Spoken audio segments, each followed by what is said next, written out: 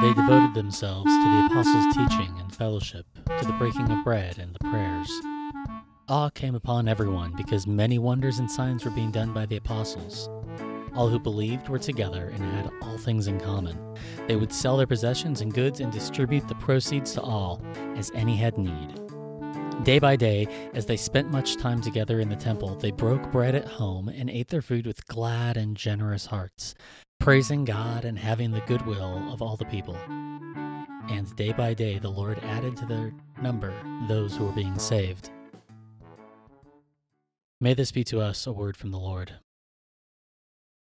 Hello and welcome to the Lectio Cascadia podcast. My name is Brandon Rhodes, and I'm glad you're here. Thank you as always to Kevin MacLeod at Incompetech.com for the music, this theme being for the special season of Easter, where we remember the resurrection of Christ in all the weird senses of that memory. So I live down the hill from an extinct volcano in the middle of of Chinook land, now occupied by the United States.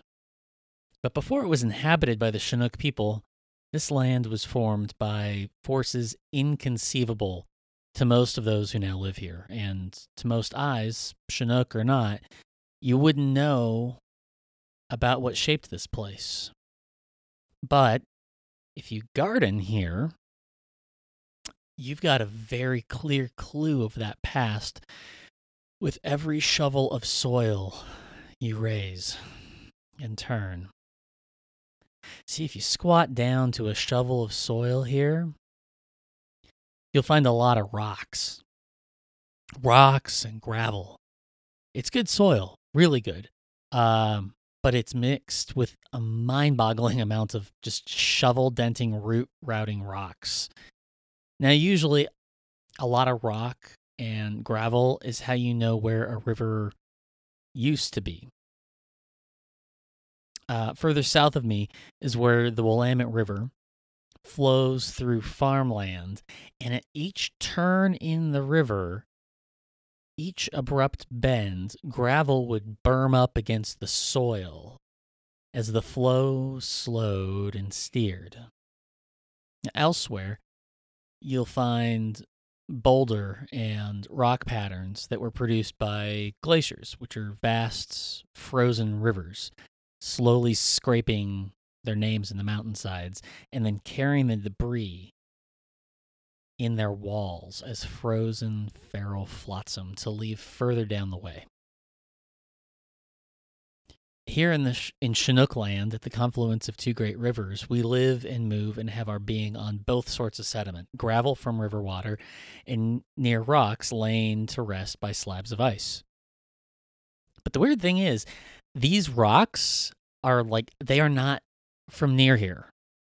The glacial ice that brought them here was 1,000 miles away in the land now called Montana.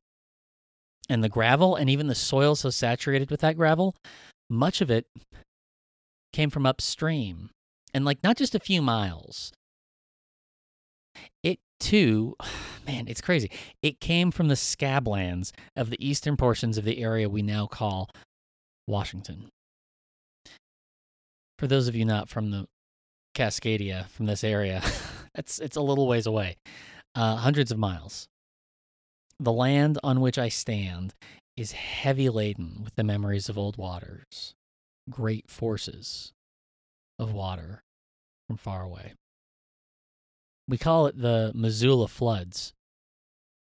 So what we've learned is over 40 times, many thousands of years ago, during several ice ages, an ice dam would break in Montana,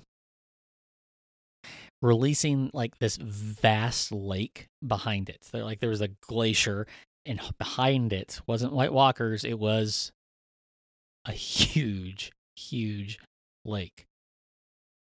And all of it would flood downriver. The waters were they were just stuffed with debris, chunks of that glacial dam, which were in turn carrying boulders from that land. And as the waters flowed over eastern Washington, they scoured the soil, ripped it off of the bedrock there, and then westward along the Columbia River, this huge wall of water created this jaw-dropping Columbia River Gorge, where rolling rainforests coming down from a volcano, a different one than the one up the street from me, just in the rivers in that rolling rainforest, they just abruptly plunge hundreds of feet down to the shores of the Columbia. Their cliffs, all that, formed by these Missoula floods. It deepened channels wherever they went. Now, the hundreds feet high wall of water and trees and soil and iceberg and rock and boulder all ripped over the land on which I now live. Whatever contours the area had before these things are overlain with everything that was in that floodwater. As much of the water splashed against the area's westernmost hills, going from east to west, splashes into that western wall.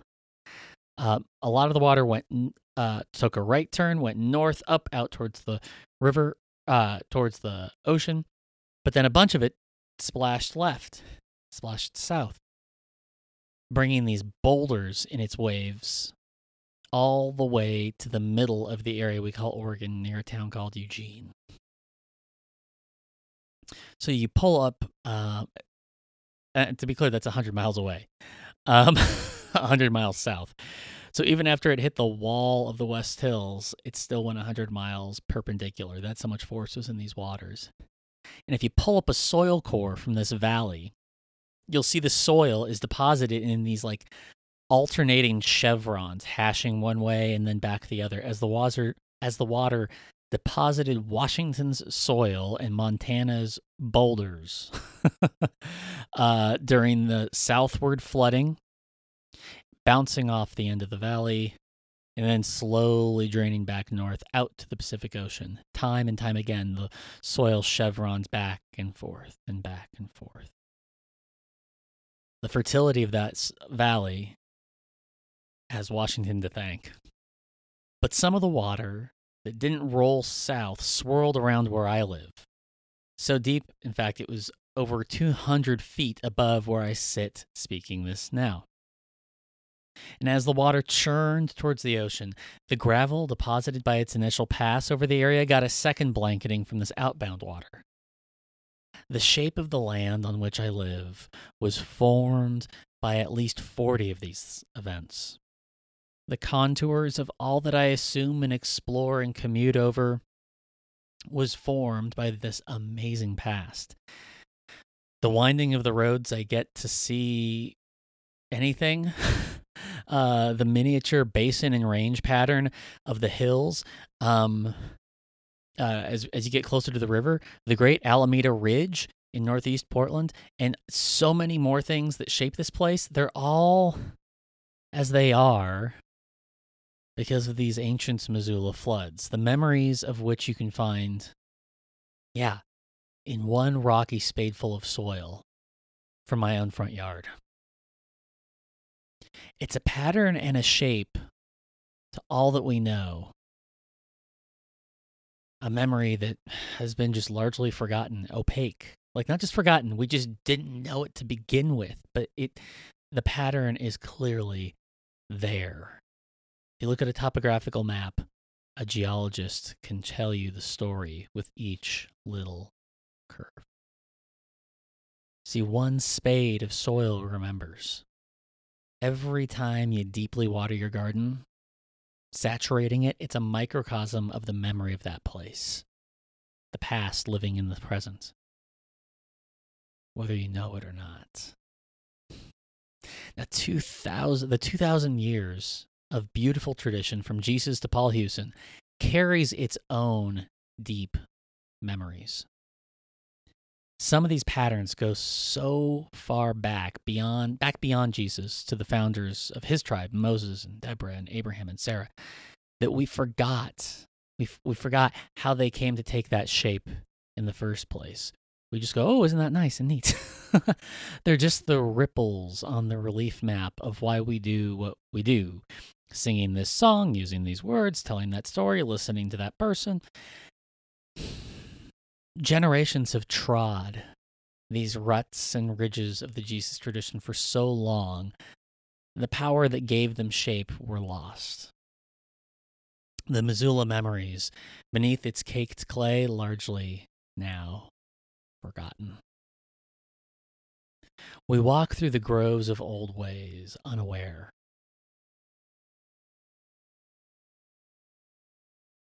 But we feel the sacred patterns of the old ways in this one passage. This one passage is a spade of soil from an earlier time. The living teaching of those who knew the wild, tender, radical heart of Jesus of Nazareth intimately have been lost under the accretions of floppy moral binaries, imperial idolatries, fetishization of the office above the relationship. The open-ended nature of the calling of those sent by Jesus into the wider world beyond their provincial trappings, and the wisdom of these boundary breakers, learning from the sent ones, are buried beneath title and power and preciousness. Yet we feel their sacred pattern in this one passage. The economically scandalous attitude of a real life jubilee, of a redistribution of all things, of a canceling of poverty, of hoarding belonging instead of belongings. The lavish ecology of care and abundance of the early Jesus movement reduced to sweet sentiments beneath the sediment of stewardship classes and fund balance reports and capitalist capitulation. Yet we feel their sacred pattern in this one passage. The memory of Jesus' people enjoying food together daily, letting the simplicity of bread and shared presence express an energy of love and kindness that was reflected back to them by their neighbors, drowned in shitty coffee shared in a church lobby behind a moat of parking spots, hiding their warmth from their neighbors and reinforcing their fears of most. Yet we feel this sacred pattern in this one passage. The inflow of new co-conspirators in the Jesus way, new redistributors, new bread breakers happening out of response to seeing the Jesus story lived around tables of generosity and boundary breaking. It's all registered now as a dull incline beneath silly sales pitches of heavenward tickets and saccharine Sunday spectacle, yet we feel their sacred pattern in this one passage. What you feel in your bones as you indwell and extend the old stories with love, patience, and courage, the non-anxious memories of world-transforming floods of divine life eons ago, it's what brims in one tiny spadeful of sacred scripture. See, it's not that complicated.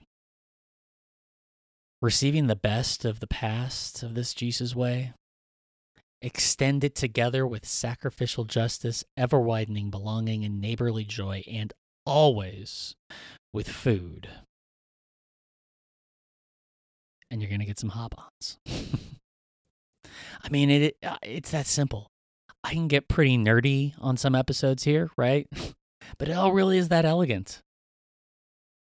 Like an old guide once taught me, the more complicated my theology gets, the simpler my faith becomes. May it be so among you and yours. May your week ahead be filled with curiosity and wonder, gratitude and laughter, courage and presence, and may the peace of Christ be with you.